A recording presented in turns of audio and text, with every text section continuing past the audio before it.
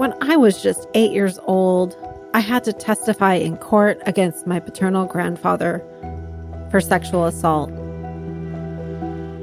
I remember walking through the courtroom to the witness box and seeing my grandpa's cowboy hat on the table where he sat with his two high-powered attorneys.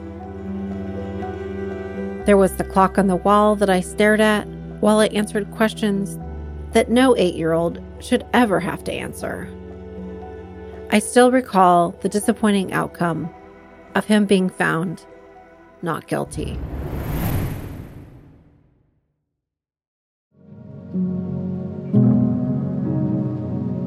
My name is Kelly Wallace. I am a writer and sexual assault survivor. I've undergone decades of therapy to overcome what I experienced, and writing is a part of my healing process. In this podcast, we will talk with other writers who have also overcome sexual violence. Their stories are often neglected, but to me, they are an inspiration, and I'm excited to be able to share them with you. Welcome to Recognize Our Power. The topics we are discussing are sensitive and do come with a trigger warning. Please take care of yourself.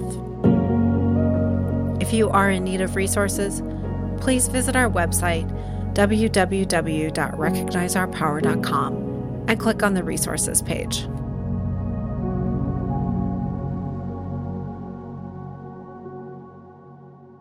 It's not necessarily easy, right? I suffered a lot of knockbacks, like any writer would be. Like, you'd get a lot of rejections, but then that's even more devastating when it's about your own trauma, which you've just shared.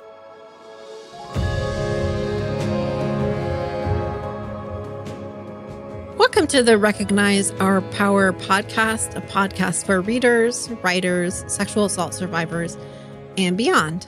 I'm your host, Kelly Wallace. Thank you for listening and subscribing. I'm so excited to dive in and introduce you to a wide variety of writers who are themselves survivors of sexual violence. I'm so grateful to be speaking to our guest today, Winnie M. Lee. She is an author, activist, who has worked in the creative industries over 3 continents. Taiwanese American and raised in New Jersey, Winnie studied folklore and mythology at Harvard, and later Irish literature as a George Mitchell scholar. Her debut novel, Dark Chapter, a fictional retelling of her real-life stranger rape in Belfast, is written from both victim and perpetrator perspectives. Her second novel, Complicit, came out in summer 2022. Welcome, Winnie. Hi, thank you, Kelly. Great to be on your podcast. Yeah, thank you. So for our listeners that may not be familiar with you, can you share for us a bit about your background, your growing up years, how you came to writing? Sure. I grew up in suburban New Jersey, so about kind of half-hour drive outside of Manhattan, in a pretty unspectacular, American suburb. Yeah, I was always aware of the fact that I didn't really fit in, partly just because of my race. I was, my parents are Taiwanese American, so I'm effectively, look and sound Chinese. Yeah. And it was a pretty white community at the time. So I never really had a kind of strong sense of belonging there. And I always was really interested in traveling, partly because of that. So I just kind of would grow up reading kind of fairy tales or, set in Europe and, just wanted to go on these long journeys of adventures one day myself. Yeah. So that is kind of what I was always really interested in. And then eventually I was really interested in folk tales and fairy tales. So I ended up studying that when I went to college, and I studied specifically kind of Scottish and Irish or, Celtic mythology, which is a bit weird for my parents were like, what? They're like, you're, Taiwanese American. Why do you care about, these Irish folktales? But yeah, so I think that's what kind of drew me to eventually live in Europe. So, and I still live in Europe now, but I moved to Ireland just after I graduated from university as an undergraduate. So I got a master's there. I got a fellowship to study my master's in Ireland, which was kind of a dream come true for me at the time. Then I got there and I was like, oh, it just rains all the time in Ireland, and I stick out even more because Ireland is not a diverse place. So yeah, but I think for me, so much of my life has been about, those kind of having those early roots of not quite feeling like I belonged, but then always wanting to kind of seek out adventure or go to different places and to kind of explore new countries. And I guess, now in my 40s, I probably still am like that in a lot of ways. Yeah, definitely. So in your first book, the dark chapter, you write about how you were traveling in Belfast. And can you share for our readers a little bit about your experience and how that book kind of came to be? Yeah, I mean, I could spend forever talking about that. I mean, my experience was kind of the stereotypical stranger rape that you hear of in the news, right? And it was all over the news at the time in Northern Ireland. So I was 29 years old at the time. And so by that point, I was living in London. I was working in film as a producer for an independent film production company. So, I was leading what was a pretty cool life. I wasn't earning a lot of money, but it was like getting to travel. I was getting to make movies. And so I thought that was going to be kind of what the rest of my life was going to be like, right? Yeah. But obviously life has other stuff, planned for you sometimes. So I, had been invited to essentially kind of like a business trip to Belfast. And every time I'm in a new country or if I'm in a new city, I'll try to see if I can squeeze in a hike somewhere, right? So towards the end of that business trip, I was like, there's this hike outside of Belfast that I want to go on. And it was in my Lonely Planet guidebook. And I just remember booking my flight a day or so later so I could set aside a day to do this hike. Yeah, and that's kind of how it started. It was kind of as innocuous as that. Like I am, pretty seasoned as a traveler on my own, that by that point I'd done a lot of kind of even more rugged kind of outdoors hiking on my own. I did the West Highland Way, a whole bunch of things like that. But so I didn't really think much of just kind of going on this hike, which started on the outskirts of a city and, just went for 10, 11 miles into the hills. So I still remember very clearly, packing my date pack, and I had an apple and bottles of water and a change of clothes if I needed it, and my Lonely Planet guidebook, and then taking a series of buses to the outskirts of the city and starting this walk in what was essentially like a city park. But I mean, what you have to think about, cities in Europe and possibly other parts of the world, you don't have a huge amount of suburbia. You kind of just get cities and then they sort of end and suddenly it's countryside, right? So this was kind of like that, where it was it seemed like a city park, but actually you just had countryside right outside it. And I guess little to my knowledge, there had been somebody who saw me in the park and followed me. And it wasn't like they just jumped out of the bushes and attacked me, right? This person that approached me and they had a conversation, and he was a 15-year-old boy at the time, right? So I just thought I was 29 years old, right? And I was quite traveled as a woman. So I was like, okay, who was this kid who's talking to me, right? Yeah. So we just had a really weird conversation. I was like, okay, there's this kind of strange kid who's having this conversation with me. It's a little bit bizarre, but I did that thing where it's like, okay, humoring you in the conversation, and now I need to kind of go on my way. And then he kept following me. So, we had another weird interaction where he just showed up and started talking to me again. This is all in my book, by the way, in Dark Chapter.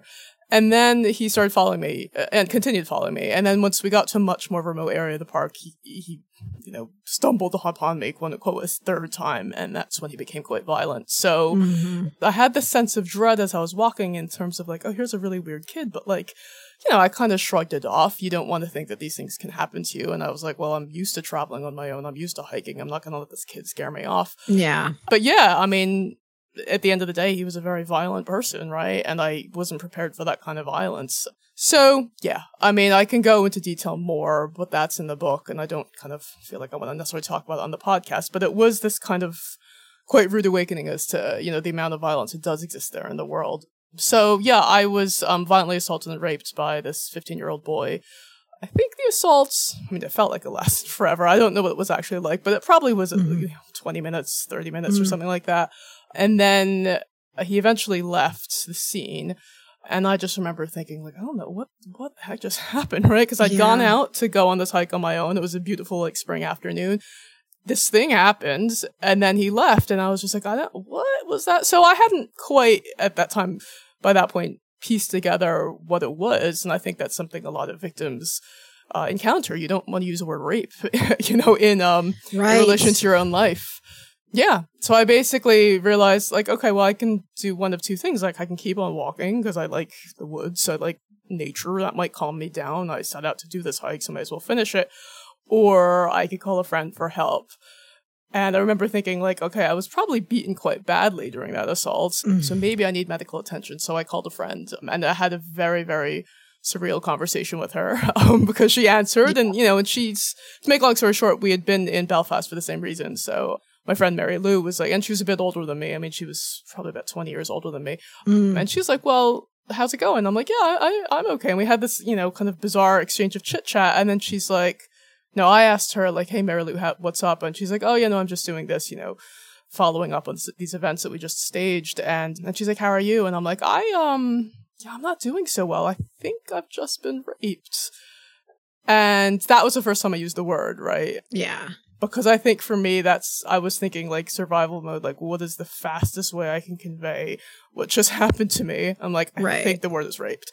So I used that word, and then she was great. I mean, she called the police. She said, stay right where you are. I'm going to call the police. I'm going to come and meet you myself. And I often think how incredibly different my experience would have been if she'd had a different kind of reaction. Yeah, definitely. Yeah. And can you talk about your decision to fictionalize your story versus go the nonfiction route? Sure. Like, I have always wanted to be a writer. So, if you asked me at the age of 6 what I wanted to be, I would have said I want to write novels, right? So most of my childhood, I was writing stories, and not stories I would ever want anyone to read these days. But in my mind, I loved kind of the fictional side of like dreaming up imaginary worlds, creating characters. So by the time that rape happened to me, I was 29. So I was working in a film, which is a different form of storytelling. I was working on a different novel at the time, actually, a much kind of fluffier, lighter one, I suppose, which will never see the light of day now. Yeah. But so pursuing writing a novel was something I was already kind of engaged in at the time. Right. And then this happened to me. So then I was like, oh my God, right? I was in shock, as most people would be. Right. And I just remember thinking somewhere down the line, I want to turn this into a book, but I want it to be a book where you look at the lives of both the victim and the perpetrator, because he had, he led such a different life from me. I mean, I was, quite privileged because of my education. I was working in film, in the middle of London. Yeah. And the more I learned about him, he was 15 years old. He was illiterate. He had come from a broken family, and he was an Irish traveler, which is a community in Ireland that's quite maligned. So he had a lot of kind of, I suppose, loss at such a young early age that I didn't have. And I was just aware of the fact that I had many opportunities that were never going to be given to him. So that kind of very big difference in our lives struck me. And I wanted to, at the same time, trying to make sense of what had happened in his life that had led him to committing that act of violence against me. So I realized I could only really do that through fiction. So I'm like, okay, well, could I write a book where you look at the lives of both the victim and the perpetrators, and you follow them up to the moment of violence? And obviously you see the assault from kind of both points of view. Yeah. And then you follow their lives afterwards to see how their lives were affected by this one act of violence. So that was something I knew I had to do that in fiction, because as much as I wanted to do, if I wanted to do nonfiction, I have to do all this research into him. The police were like, he's got his own right to privacy, so there's only so much I would have been able to dig up about him. And I would have been constrained by the need to tell the truth, right? Which is something that, a lot of victims are constrained by in a lot of ways. Yeah. And actually, I think there was something quite creative and liberating about being able to use my own imagination and my own kind of skill as a writer to try to bring this character to life. And yet also at the same time feel like I had some kind of mastery over the situation, because, it was a novel that I was writing. What was that experience of fictionalizing your rapist like for you? I mean, I know you talked about like the creative license, but just I think I would really struggle with that as a writer. What was your experience with that? I think I probably would not have been able to write it if he was more similar to my own background. Right. And if he was older, frankly, right? I think for me, the really interesting and obviously quite sad point was the fact that he was so young. So it was very much a sense of like, here's a person who's half my age, who's committed this act of violence, which has obviously, fundamentally changed the course of my life. But, what is it like to be that young and that capable of that form of violence, right? Yeah. So a lot of it was about trying to make him, as much as we don't want to, making him a sympathetic character. Yeah. And trying to really understand, how had he suffered, right? How it had different traumas in his life. And this obviously isn't the case for every perpetrator, but for me, at least, my way of accessing his character was like, how did different traumas and different deprivations in his life lead him to acting that way. So, as much as he's an unpleasant character, because obviously he does these things like rape women, there are, for me, it was about like, can I write ways in which we can kind of see him as more human? So, for example, he's very young and he's got an older brother, and growing up, he always just wants to be hanging by his older brother's side. He wants his older brother's attention. He wants his older brother to respect him. So he maybe does stuff that is a bit more adult than what he should be doing without quite grasping kind of the impact of it. And obviously his brother is, not a great character either in terms of doesn't treat women well. He's exposed to porn at a young age through his older brother. So, and this all takes place kind of in the absence of parents that are really looking after them, or actually failing to look after them. So I kind of wanted to look at all those things which would make you, I guess, try to at least understand that kind of character. And other things were, we all probably go through our lives, and at some moment we might stop and look at like a sunset or the way the moonlight falls on a field. And so these kinds of moments of beauty that we encounter. So I wanted to have small moments like that in his life as well, because even though his life was quite, not particularly enjoyable, there must have been something that brought him joy. So those kinds of things I wanted to write into the novel to kind of allow us to humanize him. Yeah. And, I think as someone who testified against their perpetrator in court at a very young age, I think you really just encapsulated that experience of having to face them. And I was listening to another interview you did this morning, and you actually did not testify against the perpetrator. But I guess my question is, what experiences or research did you draw on to create that environment, the courtroom environment? Yeah, and I think, again, I wrote it probably because I didn't have to do it in real life. I mean, it was, as you probably know yourself, like, the situation where you have to sit in court and testify about your abuse, in front of the public, and this would have been the case if the trial had gone ahead in front of my own perpetrator, because he would have been there at the dock to complete strangers, knowing that the press would also be in the room. That's a terrifying prospect, right? Right. So and that was almost worse. It's obviously not really, but like, it's almost worse than the rape itself, because the rape, for me, it was so unexpected, it just happened. So I didn't really have any moment to anticipate it. Whereas coming up to the court case, it was like months and months of anticipation, months of thinking like, I'm going to have to be in the same room as this guy and talk intimately about my rape as part of the criminal justice process, right? So, so there was just like months of dread for me leading up to the trial. Yeah. I mean, in real life, he was arrested about 5 days after the assault, because it was all over the news wave. So in Northern Ireland. So I guess a number of witnesses had come forward because he was sort of a known personality in the area. So in some ways, at least, he was arrested quite early, but the trial wasn't scheduled until I think about 11 months after my assault. So I had kind of 11 months of dread. And then I flew over there and, was expecting to have to testify. And I was sitting in the witness room at the time, waiting in the courthouse, waiting for the jury to be selected.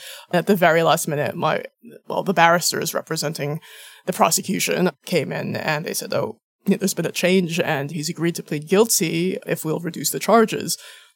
So I just remember thinking like, wow, what does that mean? Like, it was so legal, right? And I was like, wait, so that means there won't be a trial? And like, I don't have to testify? Yeah. Yeah, and I said, yeah. So if you would agree to reduce the charges, I was like, yeah, I guess, sure, right? Because, if I didn't have to testify, and he could have done that at any given point prior to the morning of the scheduled trial. Yeah. But, they often say the defense wants to play that game because they're often aware of the fact that that victims are going to be so intimidated that they won't show up. Right. If they don't show up, then the whole case falls apart, right? So, so I guess for me, people assured me, they're like, well, just because you've come over here, that's what made the difference, right? So that was, in some ways, obviously gratifying. I was obviously completely relieved, but I also did feel a little bit robbed of the chance to tell my story, even though I know subsequently that, having to testify in court against your perpetrators is a horrifying situation, right? Yes, if you think about the cross-examination. So in some ways, so I felt robbed of the chance to tell my story and also relieved at the same time. And then when I got to running the novel, I'm like, well, I can't have that happen in the novel because, again, as an audience, we expect that big showdown. We expect that big dramatic climax. Maybe because we've seen too many Hollywood films, like who knows? So it's the irony of like, as the victim survivor in that situation, I was very glad that didn't go to trial. But then as somebody, reading a fictional work, I'd want there to be a trial. So yeah, I'm like, I need to actually capture the tension. I need to capture how, incredibly challenging this is emotionally for a victim. Yeah. So I ended up shadowing a barrister. I mean, obviously this was all taking place in the United Kingdom where I live. Right. So shadowing a barrister, I reached out to her and she let me kind of sit, and she specialized in rape cases. So she let me kind of sit in on a lot of her cases. Wow. It's a quite different situation to the US, but in the UK, like barristers will specialize in rape or sexual assault. And one week they might defend a perpetrator or an accused, and the next week they might be on the prosecuting side. So it's a very weird system. Yeah. So they actually know all the different arguments you can make in favor of defense or in favor of prosecution, which actually makes you quite cynical if you think about that. Yeah. So, yeah. So I shadowed her. I sat in on a number of cases, rape cases, and I, just remember being shocked at how traumatizing it would have been for the victims. And in every single trial that I sat through, the accused was acquitted. So there was never a conviction. So I just thought about like all the waste, like all the resources that goes into those trials taking place, and yet it's that difficult to achieve a conviction. Because it's a jury process in the UK, and I just remember thinking like, no, I kind of have to capture this in the novel. I need to dramatize that. Yeah. So that was the research I did, but it was certainly eye-opening, right? Yeah. And I think if I hadn't written the trial scene, I wouldn't have kind of become so aware of the dynamics in the criminal justice system. Yes. I think you really just did such a great job of identifying the ways the criminal justice system fails victims.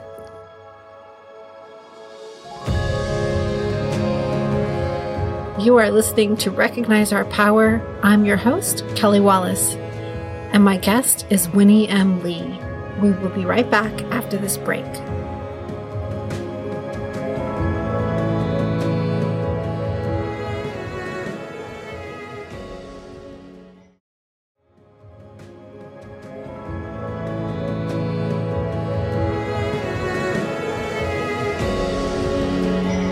Welcome back to Recognize Our Power. I'm your host, Kelly Wallace, and we are talking with Winnie M. Lee. Your book, Complicit, that came out last summer. Can you tell our listeners a little bit about that book? Yeah, sure. So that book I started writing pretty much right after the day after my book tour for Dark Chapter ended. Yeah. Yeah. Dark Chapter I wrote kind of in, I wouldn't say fever dream because it took me 2 years to write, but I wrote, and it was like, it came from a very raw, very personal place. Yeah. And finding a publishing deal was also like quite difficult. And it was always, and I think with any author, I think if you actually ask most published authors, like it's never as easy as it seems like it's going to be. So you get the publishing deal and there's still like, it's kind of an uphill battle even once you get the publishing deal. Yes. So, and I kind of went all out in terms of, I guess, promoting that book because I obviously wrote it to have conversations like this, to kind of raise awareness. So, I'm probably not one of those authors that just want to like have a book, write a book, have it published and have it like sit on a shelf and people read it. Like I want to engage with people about it. I want to engage with journalists and people like yourselves and live audiences. So I sort of went all out and did a lot of events in the UK, in the US, and also other countries around Dark Chapter. And then just a few weeks after Dark Chapter came out in the US, the Weinstein allegations went public, right? Yeah. So I just remember thinking like, oh wow, there's this very high profile case about rape and sexual assault in the film industry. And I had been working in the film industry up until my own rape. So for me, like, was I surprised that Harvey Weinstein was accused of these kinds of things involving young women? Like, no, nobody in the industry was surprised, right? Because people know what happens in the industry, and people knew that Harvey had a certain kind of personality and acted a certain way around young women. So I wasn't surprised. But then obviously the whole world is going crazy over these things. And then there's this whole deluge of other stories coming out and other perpetrators being named. So it was a quite fascinating time. It probably was for yourself as well. For anybody that has a personal link to these kinds of issues, it was a pretty fascinating time in the media. And yeah, I kept on hearing people say, I don't understand if this had been going on for so long, like, how could he get away with it? Or one, I think my sister actually said, like, if they were working and this happened to them, well, why didn't they just go to HR? Right. And, my sister works in a very corporate place, right? So I was kind of like, oh, HR doesn't really exist in the film industry in a lot of ways. Yeah. And it's also not necessarily going to look out for a young, vulnerable woman who's quite junior in a company, or in the film production, right? So part of me was like, okay, I actually want to even though at the time I was like, oh, do I want to write another book about sexual assault? Yeah.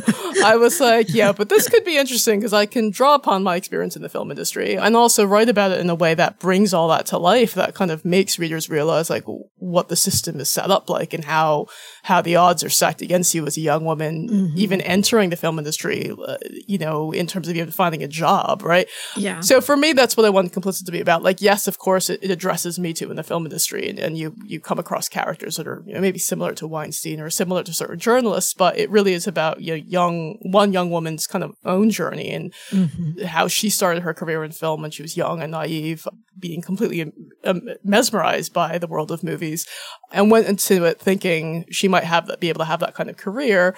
But obviously finding that the odds were stacked against her as a woman, as an Asian American woman. And then when you introduce a very wealthy, possibly like egomaniacal male boss into the situation, then things become quite different, right? So I wanted to capture that, but then also tell it in sort of a mystery kind of format where she's approached by a journalist 10 years later who wants to get a story out of her. So she's not sure how much she wants to trust the journalist or how much she can tell him. She herself has never really addressed personally what happened to her. So it's also about that, about kind of looking back on a trauma that maybe happened to you 10 years ago and kind of really forcing yourself to confront the truth and how you might have been complicit in other abuses that were happening at the time because, she was very ambitious in her career as well. And she maybe look the other way around certain issues or in certain circumstances because she knew that you didn't want to upset the boss. Yeah. So I know everyone heals in their own way from sexual trauma. What were some of the ways that you were able to find healing? So I guess, it's a continual process. Yeah. At the very outset, I didn't think it was possible. I distinctly remember all the PTSD that I had at the very beginning and just the complete sense of shock and just being literally shell shocked and thinking oh, this is my life. I went from leading a life that I thought I knew to suddenly I'm a rape victim and I have to, the police are calling me all, all the time. And I keep on going and giving them more evidence. And I have to take these ridiculous pills to make sure I don't have HIV. Right. And just how did my life change so quickly? Right.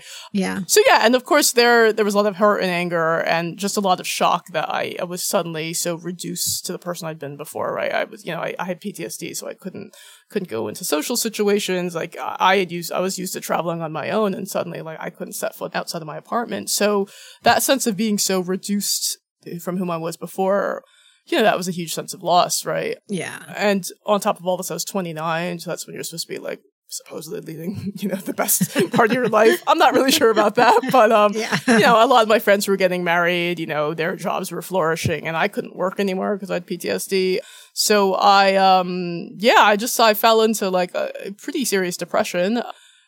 I was on prescription medication for about 6 months. I'm not necessarily a fan of prescription medication, but I was you know what, I need something to take the edge off of kind of the pain I'm feeling. Yeah. And then I stopped prescription medication when I went traveling again. So, to link me up to the person I was before, traveling's always been a really important part of my life and it's always brought me a lot of joy. So, and I still find this hard to believe when I talk about it now, but a year and a half after my assault, I went backpacking in Southeast Asia on my own for 3 months, right? Wow. And I kind of sort of forced myself to do it. I had done a mini trip already, so literally, well, okay, so the whole process of me recovering was about being able to be in a place where I could travel on my own again. So even months after the assault, I was trying to travel and I was kept on running up against, panic attacks and realizing okay, I can't do this. Right.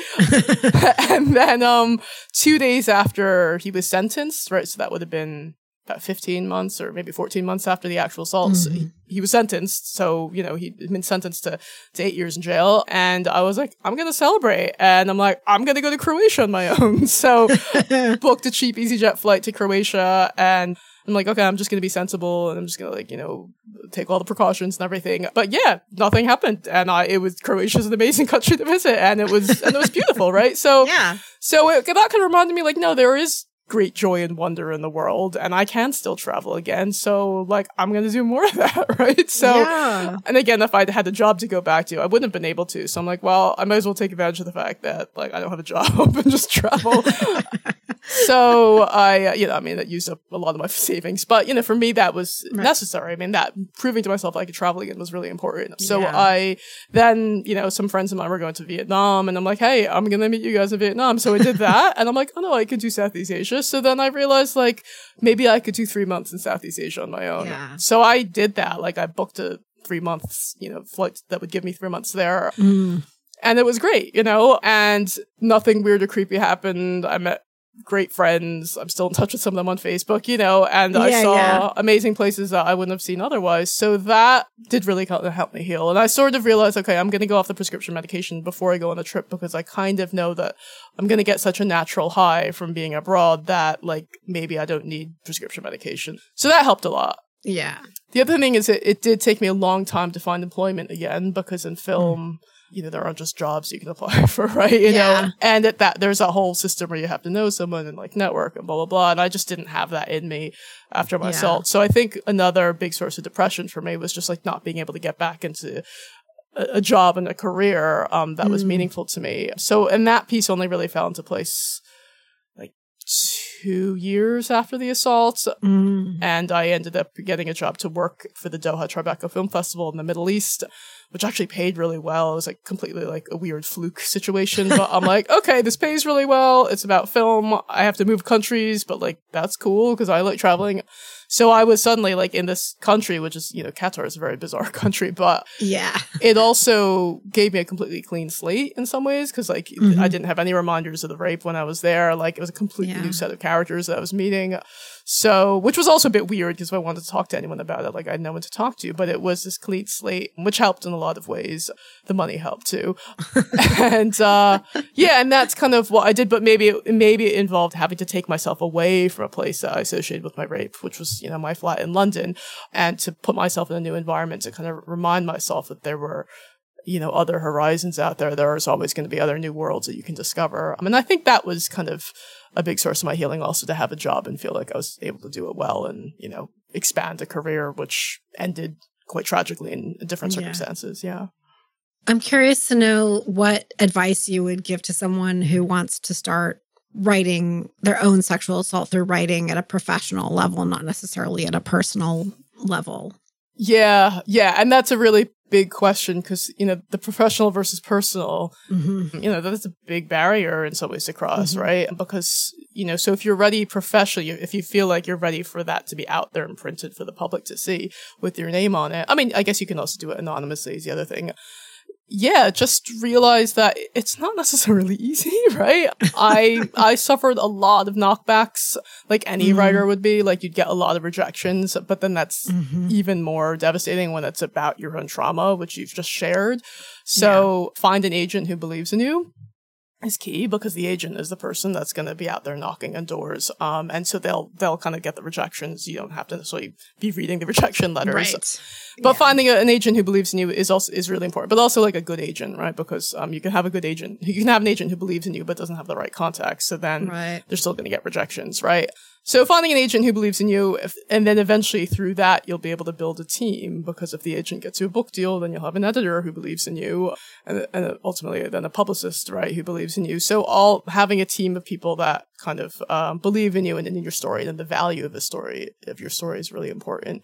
But then also just remind yourself that there's a lot of other people out there who are going to be able to connect to your story once it's in book form, or once you're speaking to audiences about that. Because, I mean, we all know what the statistics are, right? In terms of how many women and men suffer from sexual assault. So, it's pretty much impossible to speak to a room of more than 20 people or 10 people even, right? And not have somebody else in the audience who can relate. So there is definitely a value to your story being printed out there. And there are always people that are going to connect with you. And they may not come up to you afterwards in person. They might send you an email or something like that. But that is a good reminder of how meaningful the work is in terms of writing your story and getting it out there if you want to do that professionally. Yeah. What have you learned from others who have shared their own stories of sexual assault with you over the years? You mean other writers or just other people that have come up to me? Yeah, other writers. I've learned that we're all there's a kind of shared community of people who are writers, but also survivors, because I suppose we've learned to withstand, I guess, the battering that comes, as a writer. Somebody once said to me that as a writer, you have to be thin-skinned, right? Because you have to be sensitive to the world and write about it. But then as an author, or somebody who's published professionally, you have to be thick-skinned because you deal with a lot of rejection, right? And ooh, love that. Yeah, and there's going to be, people are always going to criticize your books, right? As much as you don't want to, and as much as people may not want to criticize a book written by a rape survivor, like, it's going to be out there. So I think that kind of group of people who are professionally published, but then also victim survivors, we all kind of understand, I suppose, the pain. But then there's also this almost sort of like joking understanding of like, of course, there's going to be some media outlets that just want to sensationalize the story, right? So we kind of almost like know who were the good journalists or know who were the people that we can trust. Kind of, I instinctively will always kind of trust a journalist or a writer if I know they have an experience of sexual assault, because I think they know what the trauma is like, right? They're not going to try to sensationalize it, even though editors or, producers may want to do that. So there's this kind of understanding of, if you've been through that pain yourself, you're not going to try to sensationalize it. Yeah. So I know you're working on, are you working on a novel right now? Another novel? Yeah. What's your novel about? I mean, it would come out next year. I don't know. I mean, I literally just finished editing a chapter just before I jumped on the podcast. Yeah. So it's, for me, like, this is like my third novel. So I'm like, again, do I want it to be about sexual assault, right? Yeah. And I think the larger question is, like, yes, unfortunately, this happened to me. Unfortunately, it happens to people. And I guess for me, it's good that I'm able to write about it, and good that I've been able to establish a career as a published author off the back of this. But on the other hand, it's like, I don't want to be writing about rape and sexual assault the rest of my life, right? So it's this weird bind where, like, that's your USP, right? You're the person that writes about sexual assault and trauma, but, like, that's not necessarily what you want to be defined by, right? So, so I have a 2-book deal with my publisher. So in some ways, I kind of, they're obligated to publish my next book. So in some ways, I was like, you can look at it 2 ways. You could be like, oh my God, that's so much pressure to have to write another book so quickly. Yeah. But then you're like, no, but they're obligated to print it. So I can maybe take some artistic risks in some ways, right? I might try to do something and not have to worry so much about, does it fit into a genre, because is that going to make it more sellable? Like, okay, fine. Obviously, if something's sellable, that's good. But so for me, I'm like, okay, what do I want to write about that is going to, I guess, keep my passion engaged through that very long process of writing and editing a book and then promoting it. So again, this goes back to travel, right? So Dark Chapter was that very raw personal book about my rape and about the issue. Complicit I wrote because it allowed me to kind of embrace movies again. I mean, I've always loved movies, and then my career ended because I couldn't do the job of a producer anymore once I had PTSD. So that was quite sad, and I always felt a sense of loss about that. So I'm like, okay, can I write a book that's about celebrating the movies while also kind of turning a critical eye to the industry? So for the third book, I'm like, okay, this is going to be about travel. Is it necessarily going to be about travel in the wake of trauma? I mean, trauma plays a role in the storyline. Like, I don't want to kind of give anything away, but it is really basically about traveling through America, right? As an Asian American person, right? So essentially it's about 3 adult siblings, estranged adult siblings that have to go on a road trip across America to see their ailing mother in California. So that is the premise of it. But then along the way, like, they're estranged, there's a lot they haven't told each other, right? So it's kind of meant to address, traveling and moving through unknown places, which is something that I like doing, but then I've obviously encountered the dark side of that. Yeah. But then also look at, how do we feel like we belong, if you're used to living on the 2 coasts of America, right? Do we feel like we belong when we go to the interior, right? Yeah. Do we even feel safe when we go to the interior if you're a different race from most of the other people there? So all of which kind of touches on my own experience, but I wanted to see that in the context of, 3 adults who have kind of follow different paths in their lives in terms of how do they find their own sense of belonging and how that maybe makes them estranged from their own parents who are immigrants as well. So trauma does come in there. Gender and race obviously play a role, but it is also just about traveling and how we feel as people moving through a territory that's not our home territory, right? And then what constitutes our home territory. And maybe I came up with the idea to force myself, to give myself an excuse to do a road trip. But to research for it, I did a road trip. So I drove Route 66 from Chicago to LA with my family. So I've now, in the wake of the assault, I somehow managed to actually find a partner and have a kid, which I thought was never going to happen. For me, that was always like the final piece where I'm like, I'm never, I'm just going to be single for the rest of my life, right? Because it's like dating post-sexual assault is like not a fun territory. And then sort of really last minute, I met somebody and unexpectedly became pregnant and had my kid at the age of 42, right? So, or 41, I think. Yeah. But I kind of was like, I'd kind of given up on hope of that ever happening, right? And I was like, okay, that's going to be one more legacy of the rape that I'm just going to sort of miss that boat in terms of becoming a mother. And then it happened. So I kind of was like, oh, this is, life does throw things at you, which are actually quite nice when you least expect it. Yeah. And then I was like, okay, now that I've got a kid and this is post-COVID, I'm like, how do I actually travel again, right? How do I reclaim that love of traveling when I have like a young toddler? And so I realized a road trip was the way to do it. And I'm like, okay, let's do a road trip in the States and I'll write a book about it. So yeah, so that was kind of a way to write that next book and also allow me to kind of pursue my own interests in doing it. Right. Well, where can people find you?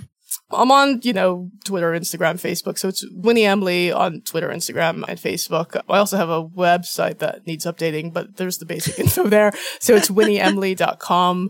Obviously, my TED Talk is up there online. And then my books are Dark Chapter and Complicit, and you could find them obviously on Amazon, but also through most of your booksellers can order it for you if they don't already have it on their shelves. So yeah. So the Complicit paperback is out in late June in the States. So if you Google my name, you should be able to come up with stuff and find me. Awesome. Well, I'll link in the show notes to all your socials, books, and website. To find out more about our podcast, please follow us on Facebook, TikTok, and Instagram, or visit our website, www.recognizeourpower.com. If you liked this episode, please share it with your friends. If you have an extra few seconds, please leave us a review to help the algorithm. I'd like to thank my guest today.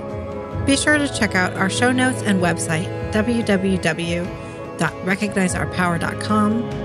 Follow us on social media on Facebook, Instagram, and TikTok. I'm your host, Kelly Wallace. This podcast is produced by 3 Wire Creative.